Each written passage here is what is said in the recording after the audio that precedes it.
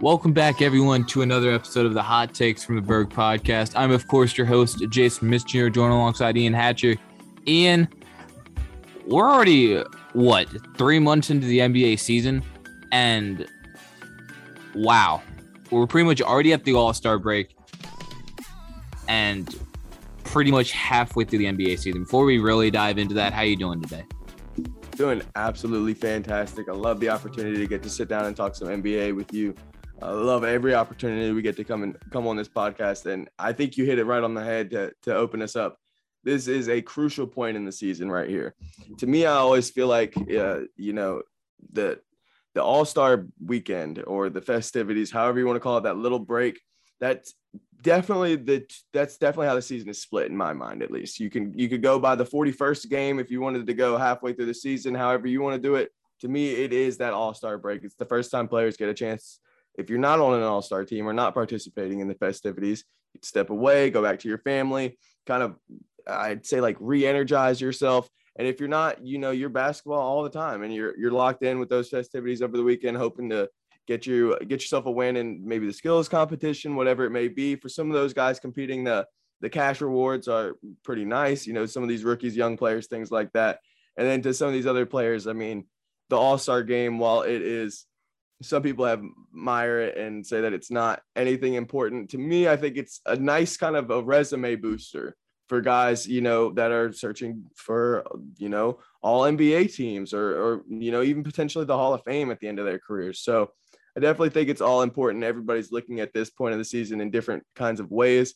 But one of the things you can't escape around this time of year, Jason, is trade rumors. And that's why for the first little segment of this podcast, I want to jump in and play a game with you. We know that, like I said, this time of year, the trade deadline is looming. Teams that are, out hot to start the year, they're looking to maybe capitalize on some sellers. And like I said, the bad teams in the league, they're looking to maybe get a bad contract off their books or, part ways with the player they know they won't re-sign, things like that. And so because of all the rumors, especially this year, I want to play a game with you. It's called Trade or Bait. I'm just going to give you a player, and I want your gut reaction. Now, you don't have to think too hard or do too much. I'd like to hear your, reasoning behind it, but just your instant gut reaction as to whether that player remains on the team they're with or if they're just bait or if the team is using them as just bait, kind of just throwing that name out there to see what teams are willing to offer around the league or if there's a legit chance they get moved. So I think, first of all, to start this game, to no one's surprise, Ben Simmons. I know everyone has talked about Ben Simmons getting traded since the whole situation happened in the second round against the Hawks, and I don't know what Daryl Morey is thinking. He's not, unless James Harden is truly on the board, which I'm still not 100% sure he is. You can't just force another pick out of a team. Your Embiid is in his prime. He's a big man with with past lower body injuries, which is crucial for a big man because it's taken down some of the greats like Yao Ming and a guy like Greg Oden, whose career could never take off because of that. And with that being there, you might only have a few years left of a top tier Embiid. So if you're just going to stick with Simmons, it clearly doesn't work. I'd rather just trade him away, get some assets, get another player who's going to play and space the floor out and try and win now with Embiid instead of waiting that extra year and risking his prime. Yeah, for me in this situation, I do have to agree with you because it's one of those things where, teams' championship windows only stay open so long. And it's a sad kind of a story around the league. We think back on a lot of teams that we remember very fondly and think highly of them and wonder, man, isn't it crazy the fall from grace? I think about my own Oklahoma City Thunder. When we lost in that 2012 finals, you would have thought that, man, they'd have been there 5 more times. Nothing to worry about. They never got there again. Never got to the finals again. And I think that just goes to show you that no matter what we may think about a team or how many times they may get to the championships, nothing is guaranteed. And if you have a legit chance of being in that championship window, you have to make the most of it. And I understand I've from the beginning pretty much been against the trading him. I said, let him still just have another season. I mean, I don't know. It just is. There's so many things going on with this one in particular, but to me, I'm with you now at this point. It's hard. I mean, the team is still playing good. They're still playing really hard. The Sixers are still a good team, even without Ben Simmons. But the fact you have a player that is a former number 1 overall pick is so much. I can understand not really wanting to part with him. But at a certain point, you're just going to have to come to terms with the fact that you and him combined, based on the way he played and the way that you handled him, have decreased his trade value. And you're not just simply going to be able to pound the table in a trade negotiation and demand a team into giving you another good young player, or like you mentioned, another draft pick. I just don't think you're going to be able to do it. So I'm interested. I don't think he's ever been bait. He's obviously on the trade market, but will it happen is all going to come down to, like you mentioned, Daryl Morey, and whether he sees an offer that he gets as good enough. Or I would argue that it could come down to a team, which I don't know who it would really be, just kind of being fed up with where they're at. I think about a team maybe like the Houston Rockets.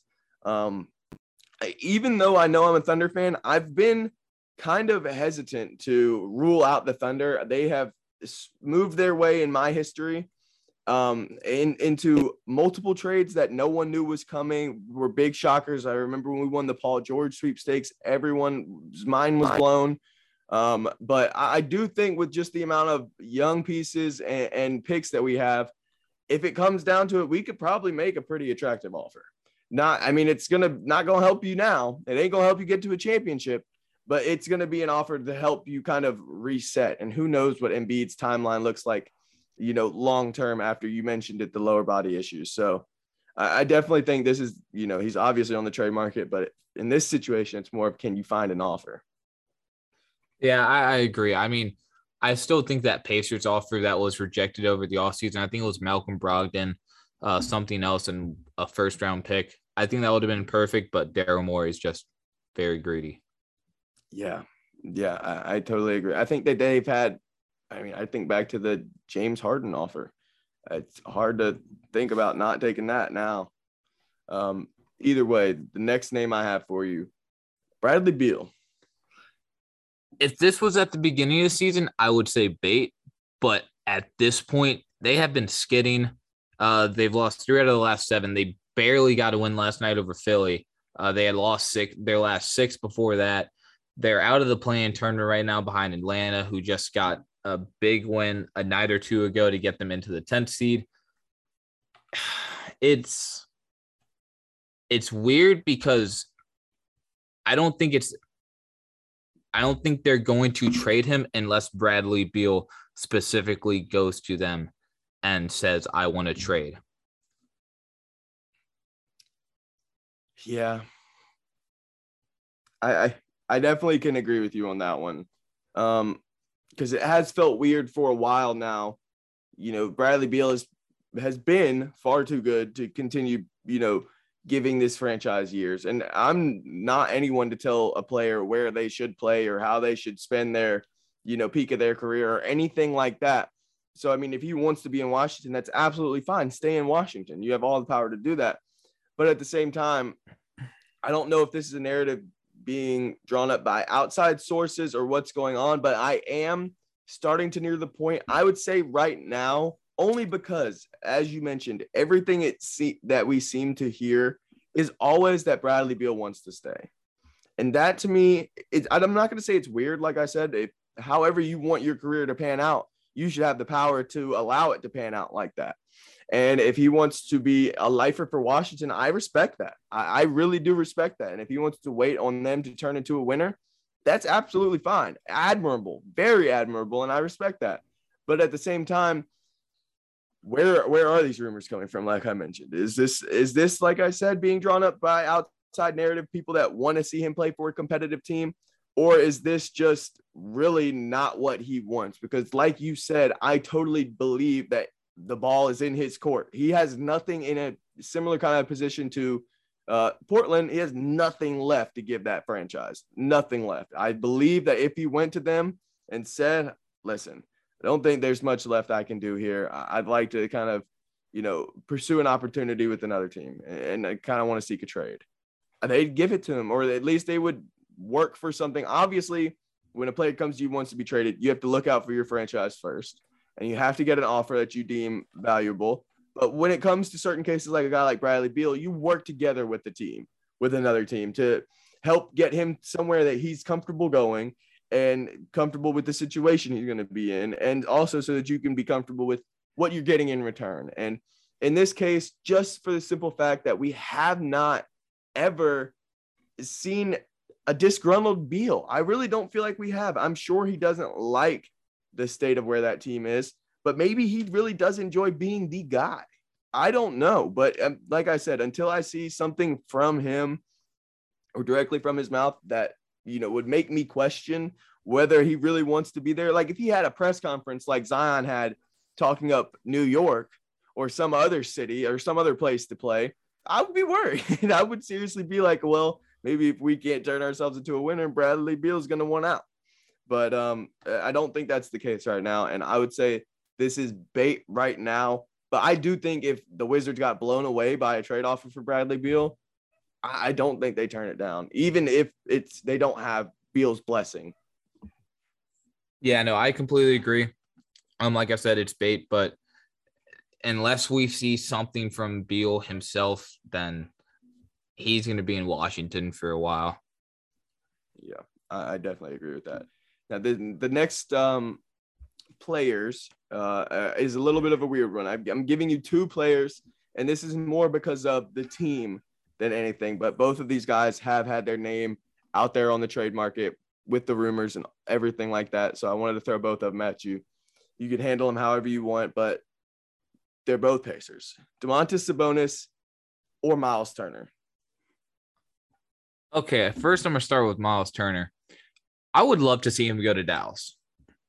I would. The spacing would be a little weird. You'd most likely have to move Kristaps back to the 4 and have him space the floor more. But I'm just saying I would absolutely love that. I'm not sure how they would get the money to work. I think they would have to trade away Tim Hardaway in that contract to make it work. But just as like a front court of Kristaps and Miles Turner, I love that. You'd also maybe have to throw in Jalen Brunson, which wouldn't be great, but I don't know. But it's weird because they have to pick one of them. I don't think they trade both of them. And I think it's really, if it does come up before the trade deadline, which offer is better. Because say, for instance, like you get Jalen Brunson and Tim Hardaway from the Mavericks for Miles Turner, some picks and stuff. I would take that in a heartbeat because I really like Jalen Brunson, and I know they have Malcolm Brogdon and Jeremy Lamb. Brogdon's not young. He came into the draft at 24, I believe, and he's already been in the league, 5 years? He's already 29. He's already into his prime, and granted, he's not a terrible player, but he's not getting younger. Karis LeVert has been really injury prone. So if you can get a really young guy like Jalen Brunson to come be your point guard, that would be really good. And then, I mean, Tim Hardaway is Tim Hardaway. I mean, he's a bucket off the bench that isn't the most efficient, but he's gonna, what you're gonna get out of him. Yeah. And then maybe like Dwight Powell and a pick or two. I would take that. That's just my opinion. And I don't see them trading Sabonis. I see Sabonis as the face of Indiana. That's just me, though.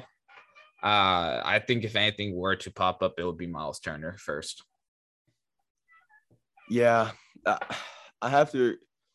I don't know. I kind of go back and forth on this one. To me, I think this is all has to really kind of fall in with where the Pacers brain trust is kind of thinking with this situation. Because to me, if anything were to happen with Sabonis, that would immediately, in a way, signal to me that everyone on that roster is available. Because if you give away your best player, who to me is Sabonis, now granted, we don't know what you would potentially get back, but what I'm kind of feeling is a deal for Sabonis is probably a young players and picks kind of a deal. I don't think it's just so hard to swap big name players for big name players, and there's so few of them.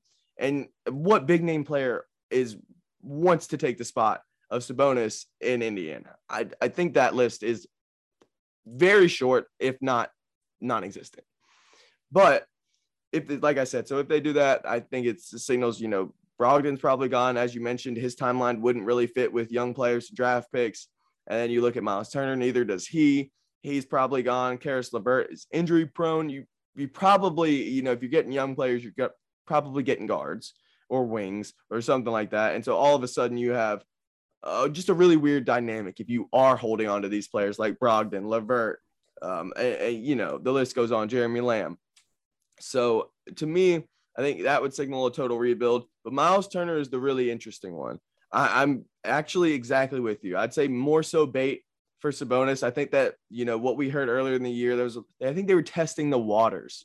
When anytime a team is not good, you start to look around and say, hey, we have Sabonis. What could we maybe turn Sabonis into? And we know that the Pacers don't mind trading away their star players if it gets to that point and just restock and rebuild. And they got themselves to a respectable position the last time. But with Turner, he's different because he's universally a fit that would intrigue multiple teams around the league. You mentioned Dallas. I mean, I think there's plenty of teams where that fit would be interesting. For one, I think you think about a lot of contenders out there. I don't think there's a contender that hates the idea of a rim protecting 3-point shooting big man. That's definitely always on their radar of potential what places to upgrade is usually both of those areas, the 3-point shooting and protecting the rim. Getting a guy that can do both would obviously help the Dallas Mavericks of the world, would obviously help a team like the Warriors, the Clippers, the Lakers, anybody that you could throw out there, like I mentioned, that could be considered a contender can use a guy like that. But then I think about other teams as well.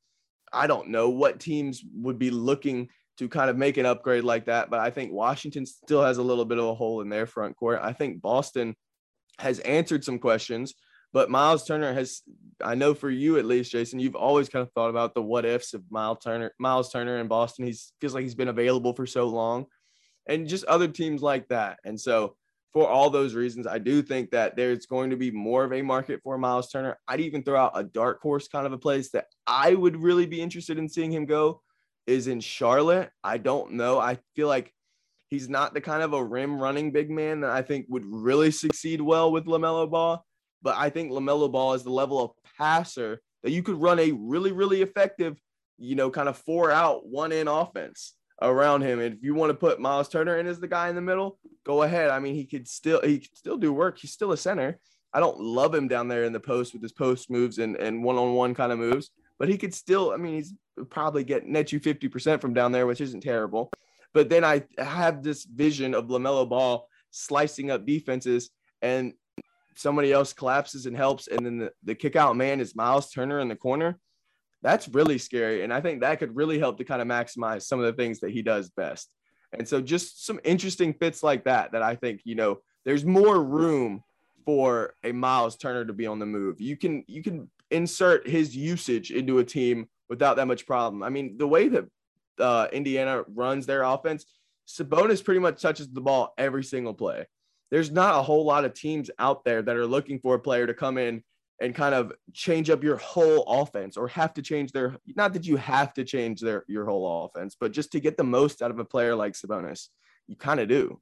So I'm right there with you. I think pretty much bait for Sabonis, but, like you mentioned as well, or like we said, even in previous, trader baits, it depends on an offer. If you get blown away and you simply can't refuse, yeah, no doubt they're going to take that offer. But Miles Turner, I definitely think they're going to be the team putting out some more calls saying, hey, you still thinking maybe you want to offer us this, or is this still on the table?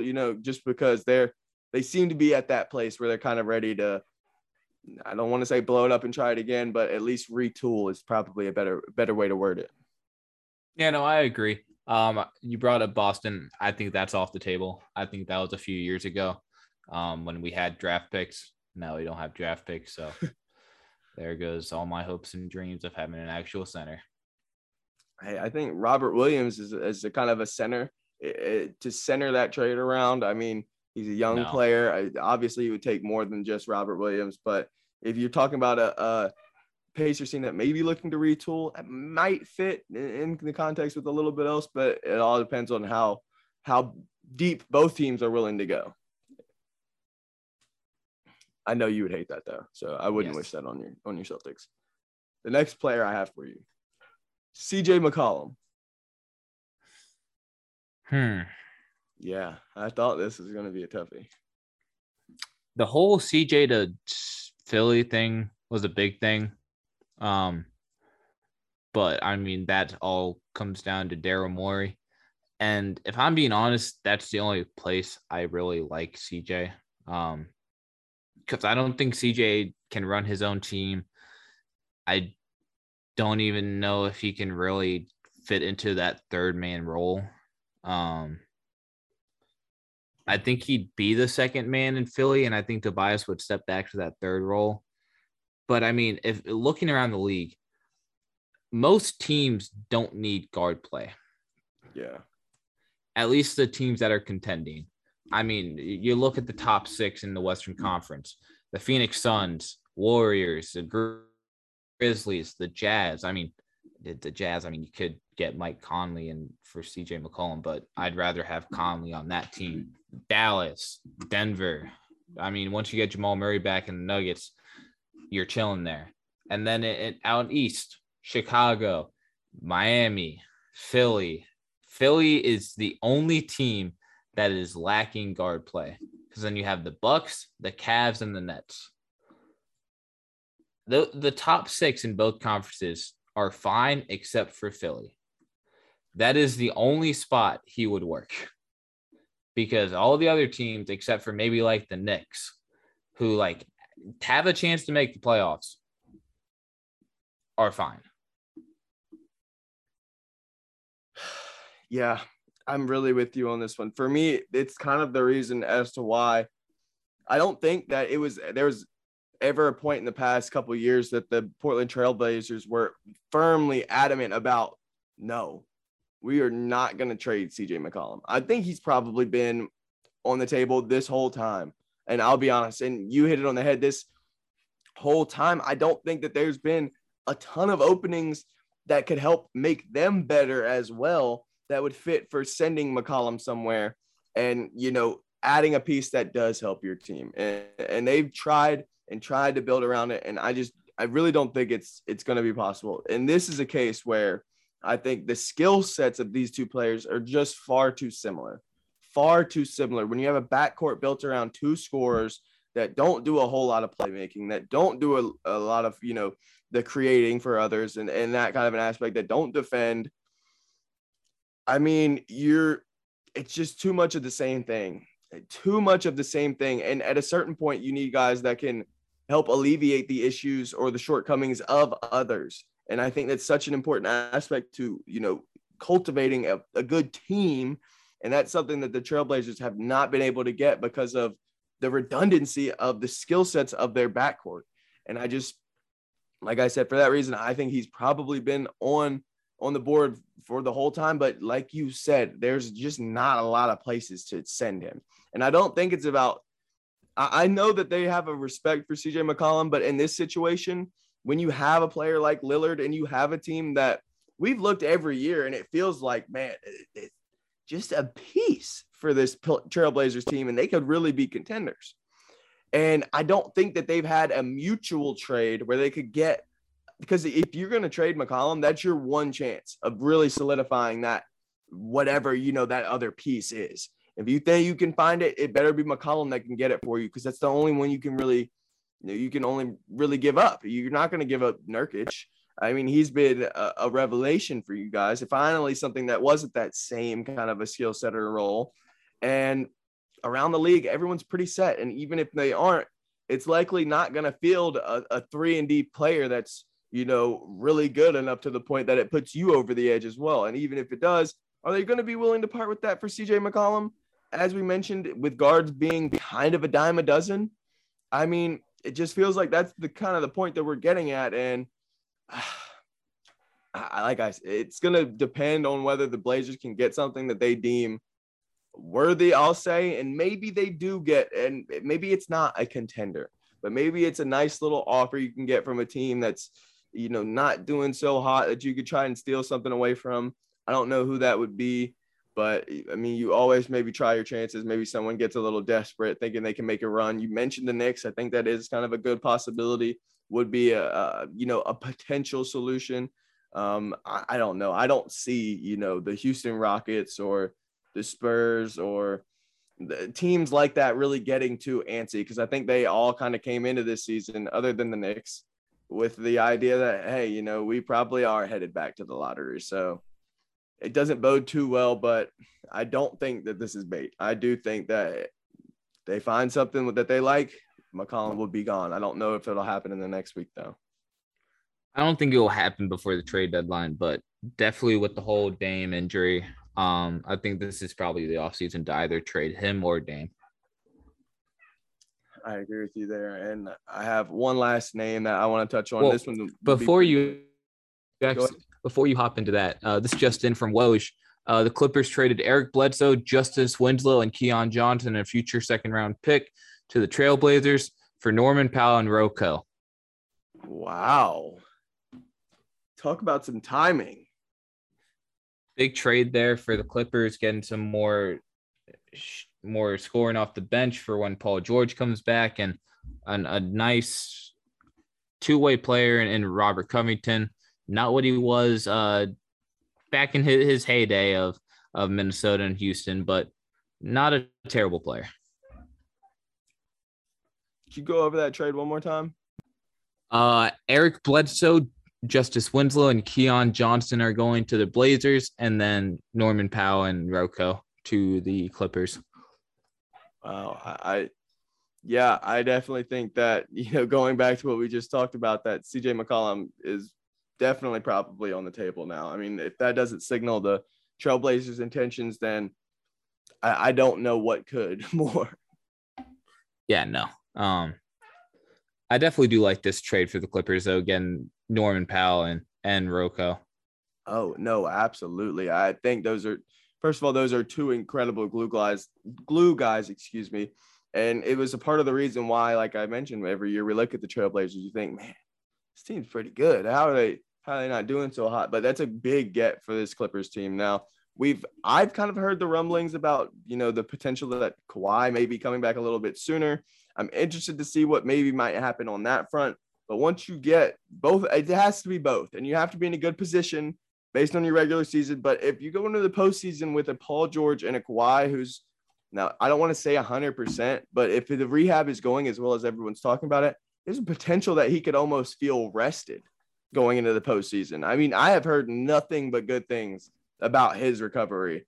And I'm not saying that in a good way. If anything, that should terrify the rest of the league, thinking about the Clippers might be the sleeping giant during this part of the season. But they definitely got better with that trade. We can go into the last player you had now. This one is just really, really quick. Buddy Hield. He found himself in the trade rumors dating back to last year. It seemed as though he was going to be a Los Angeles Laker for a quick second.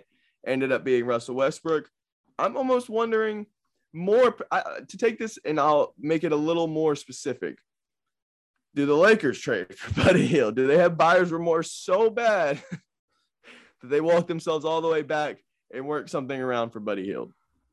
I don't think the Lakers do. And the whole Kings organization is a really bad spot. They still have Bagley. They don't know what they're doing with him. Is he getting traded? Is he not? Of course, Buddy Hield. What are you going to do with you have so many guys in your backcourt that you need to give playing time. Buddy Hield's one of them. Tyrese Halliburton, De'Aaron Fox, Davion Mitchell. Like, it's cluttered with guys that deserve starting minutes, except for maybe Davion, because he hasn't really worked his way up to that yet. But Give him another year, and he'll deserve starting minutes. I don't think Hield goes now, but off season, I think it's a sure in this season. I Yeah, think it's gonna be a package of him and Marvin Bagley somewhere. I like that. I like that. It would definitely do them a lot of good in kind of clearing house with like you mentioned. I put Buddy Hield in here. Like I could have done Marvin Bagley, but I felt when you look at that team, it is just too many guards, and they almost don't even have any hope of being able to get them all together because I mean, they're good and they do have different skill sets, which is the nice part about it. Like you can kind of work around that in this instance, but it's almost the fact of you can't have four guys under 6'5" on the floor at the same time if they're not, built the way they are. Because every one of those guys, aside from probably Buddy Hield, can play the point guard position, and honestly came into the league prepared to play that position more than likely. So I think it's definitely a little bit too much in the backcourt, and Buddy Hield is definitely the odd man out. I think like I said, they signaled their intentions about how they feel about him in the past. So I definitely think he's gone now.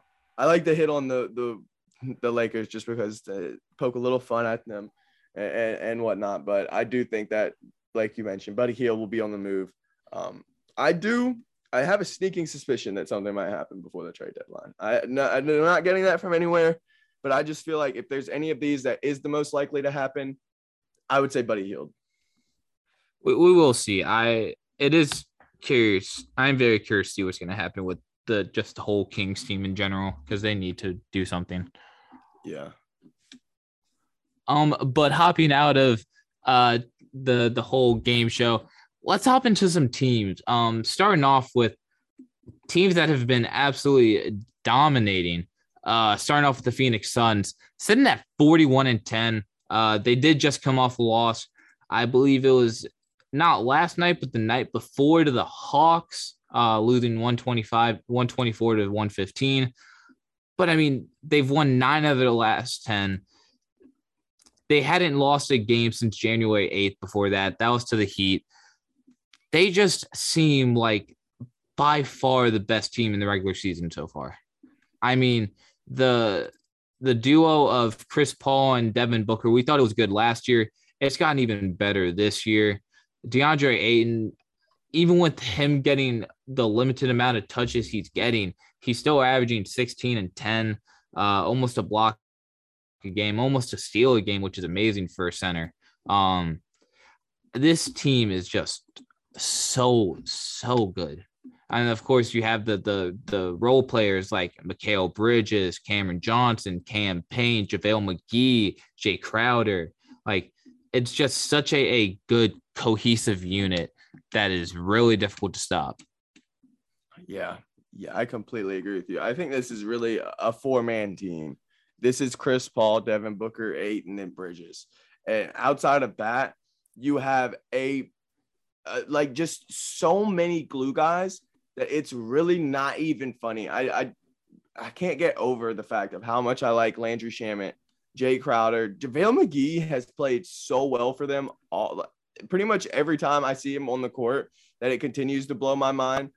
I mean, they just have so many guys that can step in and play well for them and continue to play well for them. And anytime you have, I can't say it enough, how much of this rests on Chris Paul's shoulders. I cannot, because I think he really is the entire difference. And whether he's, icing the game with clutch buckets in the fourth or just making the right move or right decision every time he has the basketball in his hands, or even if it's just dropping a dime or dropping a player like he's in his second year in the league, it's such a career renaissance for Chris Paul over these last 2 or 3 years. He has played phenomenal, and it's gotten to the point where, to me, he is the greatest point guard I've ever seen with my own eyes. He's the definition of what is a point guard, and this is a kind of effect of a roster that I've only really seen with LeBron James. Kind of just put him wherever you want, and what kind of effect on a roster will he have? Remember where this team was. And granted, they put themselves in a position to kind of be ready to take off anyway, but it is no doubt in my mind that Chris Paul is exactly what they needed to put them over the top. Now, I don't think you or me, either one of us, thought when that move happened, this is where the Suns would be. But I'll say maybe we were a little silly for not, because of the impacts he had on a team like OKC that was trying to rebuild, and he literally willed them to the playoffs. And then here in this Phoenix team that was stuck, are we going to rebuild? I really feel like that's almost where they were at before they made this move. I knew they wanted to keep Booker. It was going to come down to, can we find something that's good enough? Well, it's Chris Paul. Let's try this. And it has worked fantastic. I think this is one of the most complete teams in the league, but I am going to be interested. Last year, I thought they played really well in the playoffs. I'm interested in what I think is a little bit weaker of a Western Conference this year. Can they do it again? I wouldn't say this is weaker. I would say this is stronger. I mean, the Warriors are back. Memphis is going insane. Utah is down at the 4 seed, which is crazy. Jamal Murray is probably going to be back for the playoffs. The Timberwolves are in the playoff hunt somehow, after what seems like years of drought, besides that one fluke year with Jimmy. But I mean, overall, the West talent is, with how bad the East has been for the past month, they are rising way above the East. I think I don't know why. To me, this year it just feels, I perceive this as to be less. I mean, to me, for one, just how bad the Lakers have been is a huge knock. And granted, I know it, all that matters, and we know that they know that all that matters is how they're playing come postseason.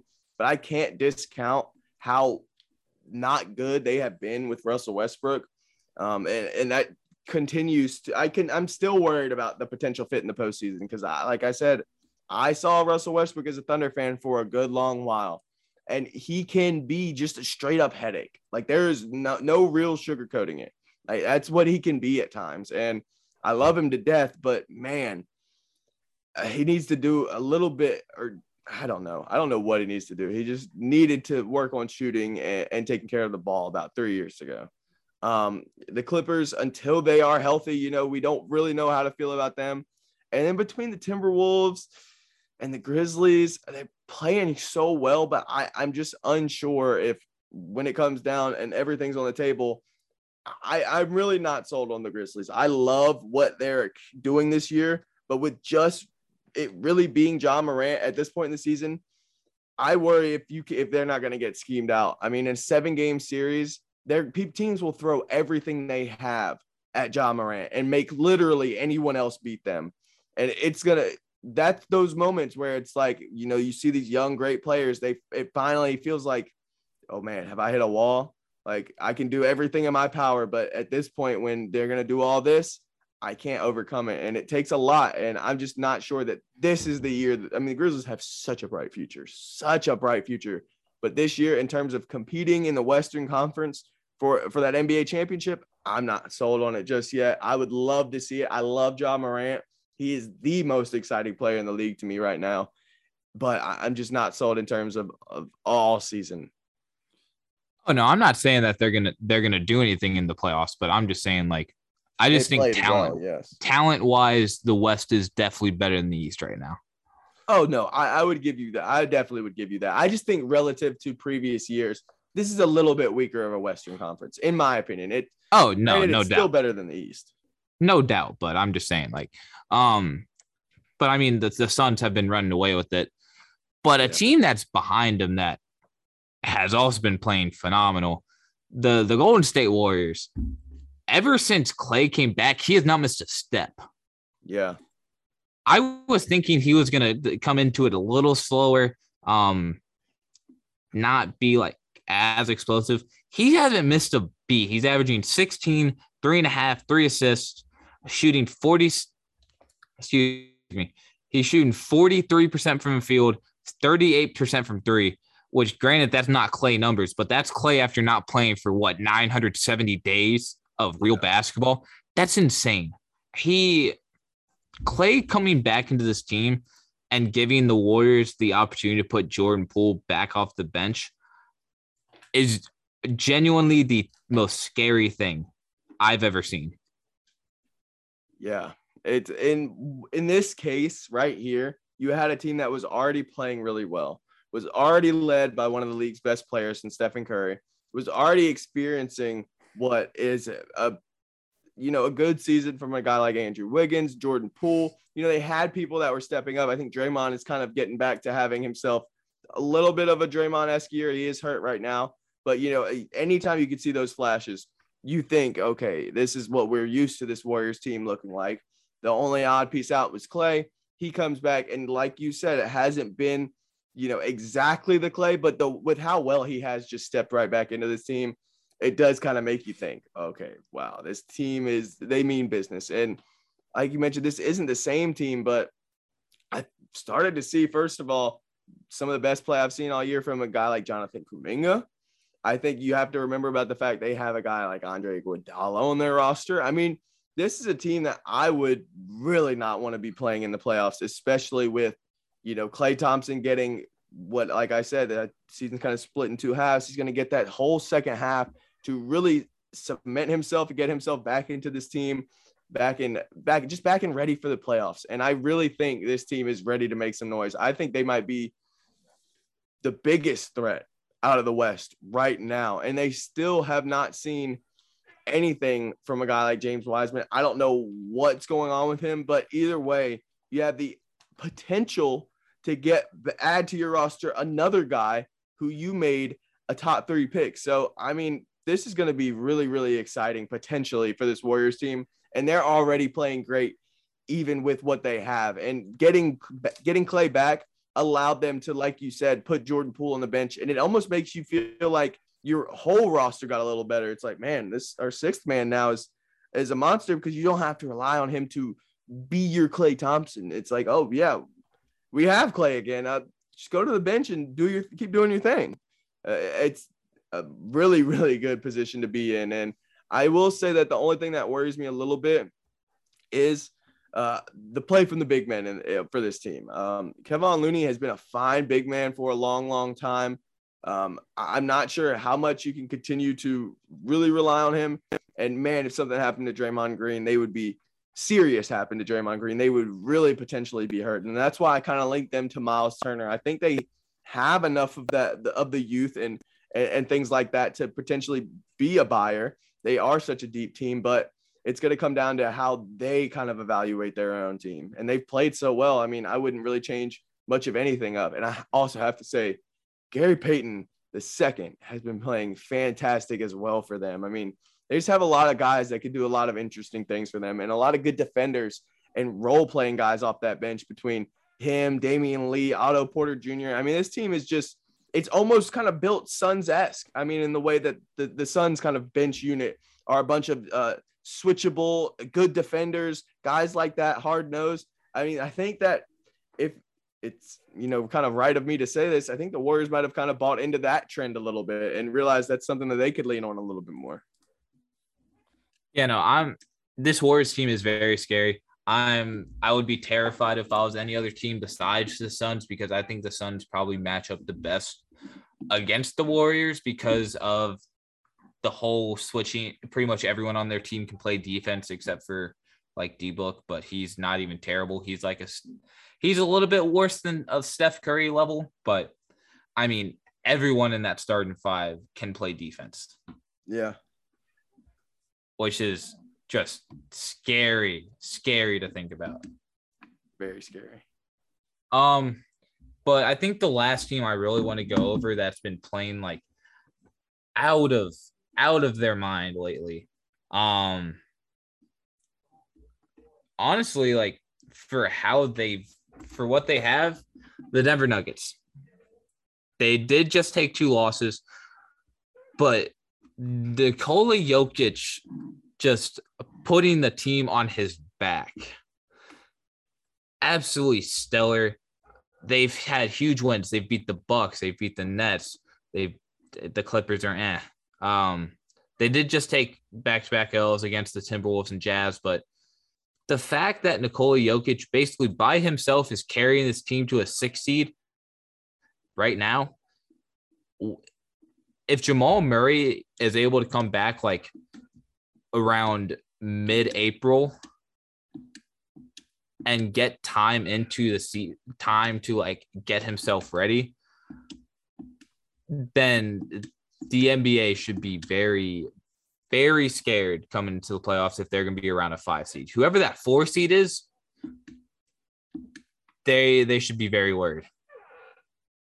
Yeah, I definitely think that that would pose a really, really interesting situation. I think teams have to start considering things like that right now because we all know that Jamal Murray is going to be coming back to this Nuggets team. We all know that, and we've known that for a while. But now when you start to see where you line up in the standings and where you're probably going to end up in the standings by the come into the year, it starts to feel a little different that, oh, my goodness, Jamal Murray is going to be here. Hope we're not matched up against the Denver Nuggets, but I have been very, very impressed with the way that Nikola Jokic has been able to carry this team. I mean, really, it seems like it's the same thing from last year. And I mean, he is still that same MVP player. And if it wasn't for voters fatigue and some things like that, he'd have a monster case for it this year. I still think he should have a monster case for it with the way that he's played and really carried this team. I mean, outside of Will Barton, Aaron Gordon, Monte Morris, who have all been fine players, there's not much on this team that, in my opinion, really pushes the needle in either direction. I mean, Jeff Green has played very, very well for this team. I have also liked a lot of the minutes that they've gotten from their young guys, and Zeke Naji and Bones Highland. He's played really, really well out of VCU this year. I'm happy to see him succeeding. But outside of that, it's been nothing really all that crazy. I mean, Campazzo continues to wow me with some of the things he could do on a basketball court, but like I said, outside of that, is not much here. It's going to take Jamal Murray, and how much time that he gets to reacclimate himself is going to be a big part of this in my mind, because I'm seeing it right now with Clay, and it's why I was so high on this Warriors team is they're going to have time. You still, like I mentioned, have almost what is going to feel like half of the season to work this guy in before the games really matter. I mean, at this point, you know you're going to be in the postseason if you're the Warriors. So, I mean, it's just all about getting Clay and Steph and everybody all acclimated to the new situation of normality. And for this team, it's going to be a similar kind of a thing. I mean, it's going to be a new normal with Jamal Murray because everyone's gotten so used to doing it this particular way for so long. It'll even affect Jokic a little bit. I mean, just in the way that he won't have to score as much. I think he has had to lean on, his own personal ability a little bit more this year with it all eyes on him kind of a way. But I think it could be potentially very nice for him to get Jamal Murray, his running mate back and kind of have another go of it. But I thought this team lost a lot when Michael Porter Jr. went down earlier in the year. And I think, with it being him and Jamal Murray, you even really have to give Jokic some props as to where he has this team.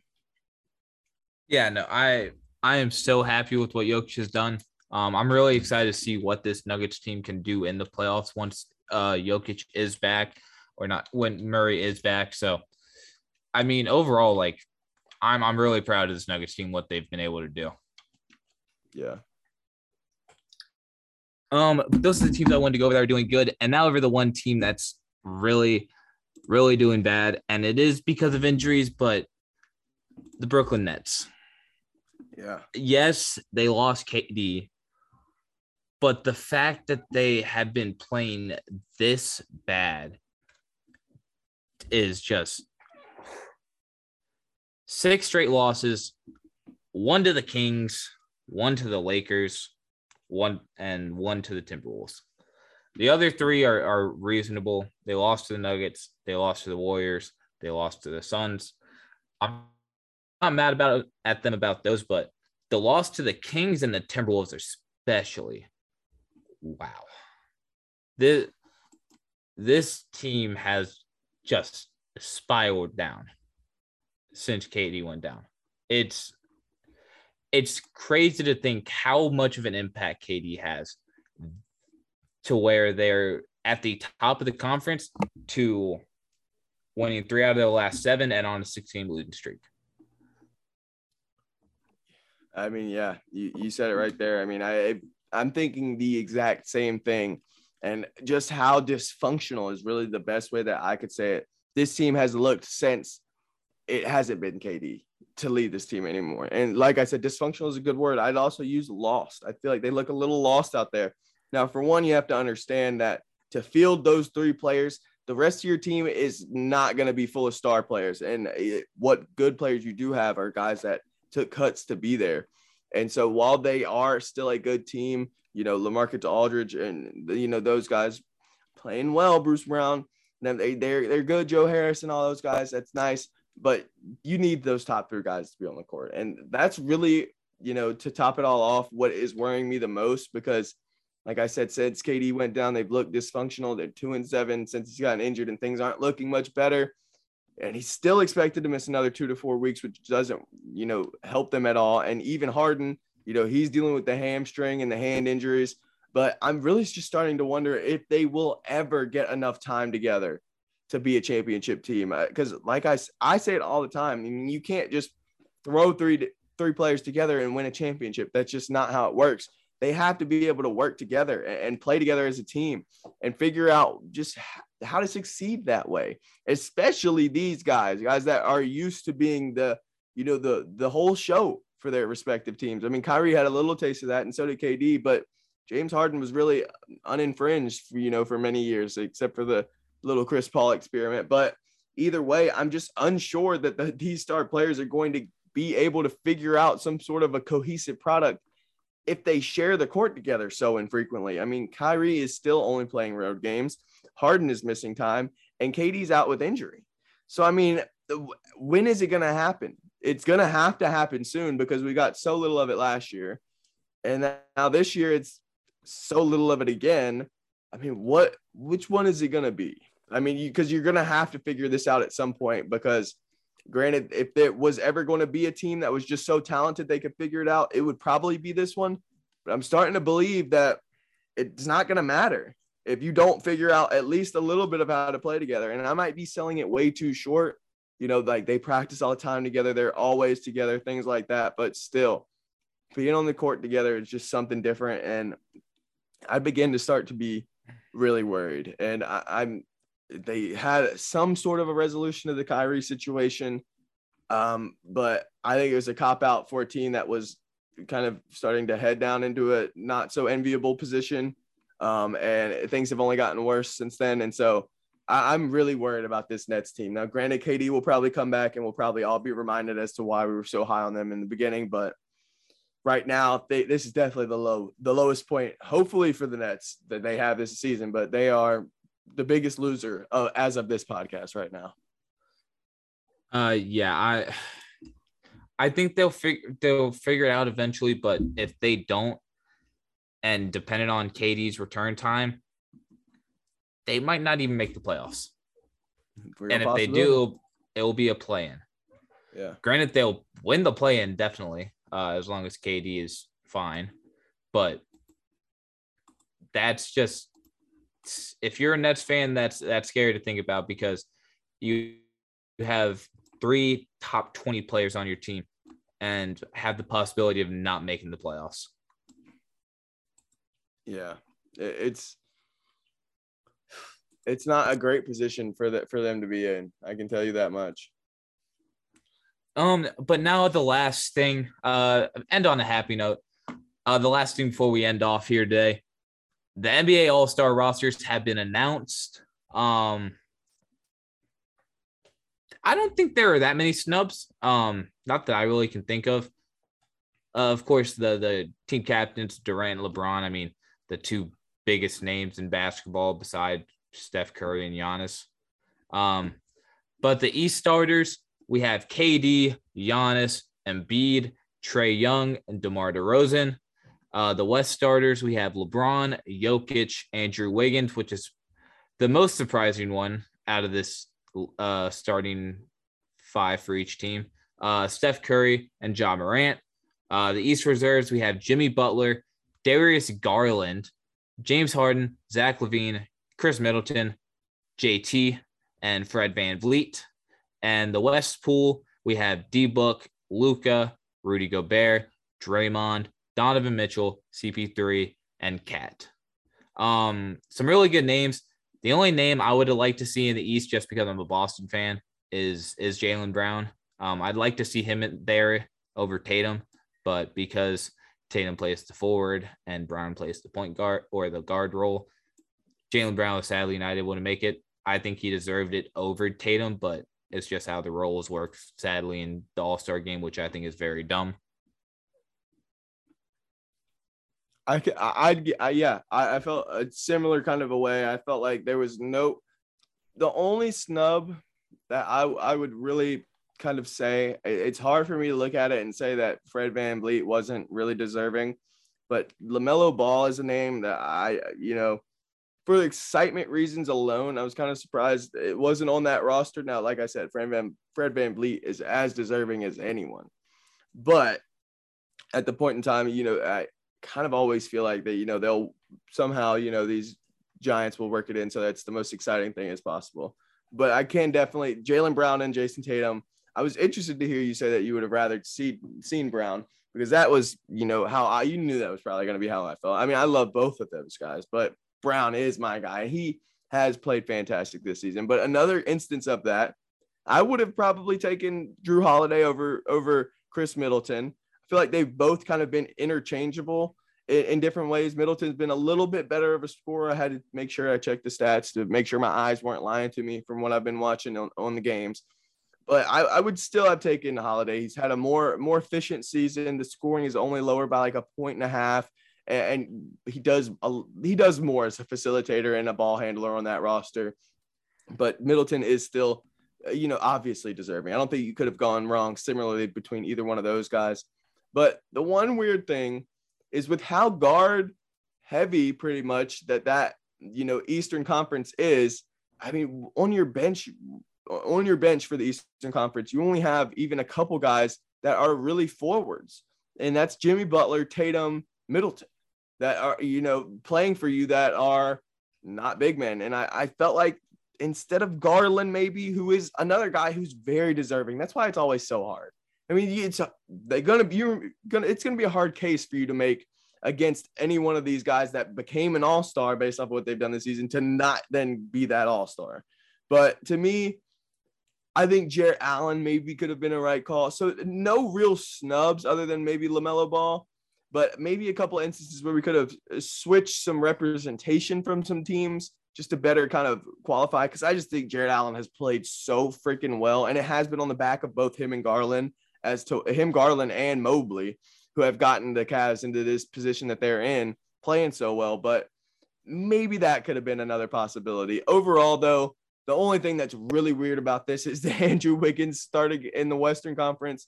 That should have 100% been, I mean, no matter how you wanted to slice it, it should have either been Devin Booker, one of Chris Paul or Devin Booker. Probably should have been starting for the West, being that they're out to the number one record. But if not them, I mean, you still are looking at Luka Doncic sitting there on the bench. So, I mean, there were definitely options and potential different ways that you could have gone. But either way, I think this is a pretty good list. And still, to me, the only weird part is Wiggins. I don't think that's going to get – I don't think that'll kind of really set in. He's played well this year, but just he's almost kind of feels like he's turned into a meme at this point with how his career has gone, that it feels just very 2K. It's only really the only thing I could say about it. It feels very 2K. Yeah, no, it definitely does feel 2K-ish. I mean, overall, like, I'm not upset with any of the All-Star rosters. I think the only ones that really had people up in arms is Wiggins being a starter, but he has had a really good bounce back year. I'm happy to see that he's finally got back into a stride of what he was supposed to be, and it's really nice to see. Maybe the only other one that really got people up in the air is Draymond, but you can pretty much always circle Draymond in to be there, just because it's his name. It's Draymond Green. Yeah, Draymond is I like Draymond as a player. I have a lot of respect for him, but still to this day, I think it's probably between Draymond and I don't think there's any other player. I mean, you look at kind of a routine play, and I still feel like people freak out way more than they probably should. Guy will get a rebound, dribble down the court, and make a nice pass. And the next time he'll try to do the same thing. He gets his pocket picked and just kind of, or an offensive foul or something just I don't know. I like Draymond. I have not liked the recognition as one of the best players in the league that he seems to get since the Warriors dynasty cropped up. He's a great role player. Any team would love to have a Draymond, but those guys usually don't make all-star teams. Kind of like the Kyle Korver situation when he was on that Hawks team. Those guys just, usually don't. But Draymond is a hell of a player. He's sustained his career really well. But to be injured and still to be here is a little weird. Yeah, I agree. But overall, like I'm not upset about it. Oh no, there's nothing to, like you said, to like some people are getting up in arms about it. I don't think there's anything like that on this All-Star team. No, but I think that is going to wrap us up for this 2-week recap. Probably gonna be every 2 weeks for the NBA just because not enough happens in a week for us to just sit down and talk about it for an hour. But I hope you all enjoyed. I have, of course, been your host, Jason Mitchner, doing alongside Ian Hatcher, and we will see you all next time.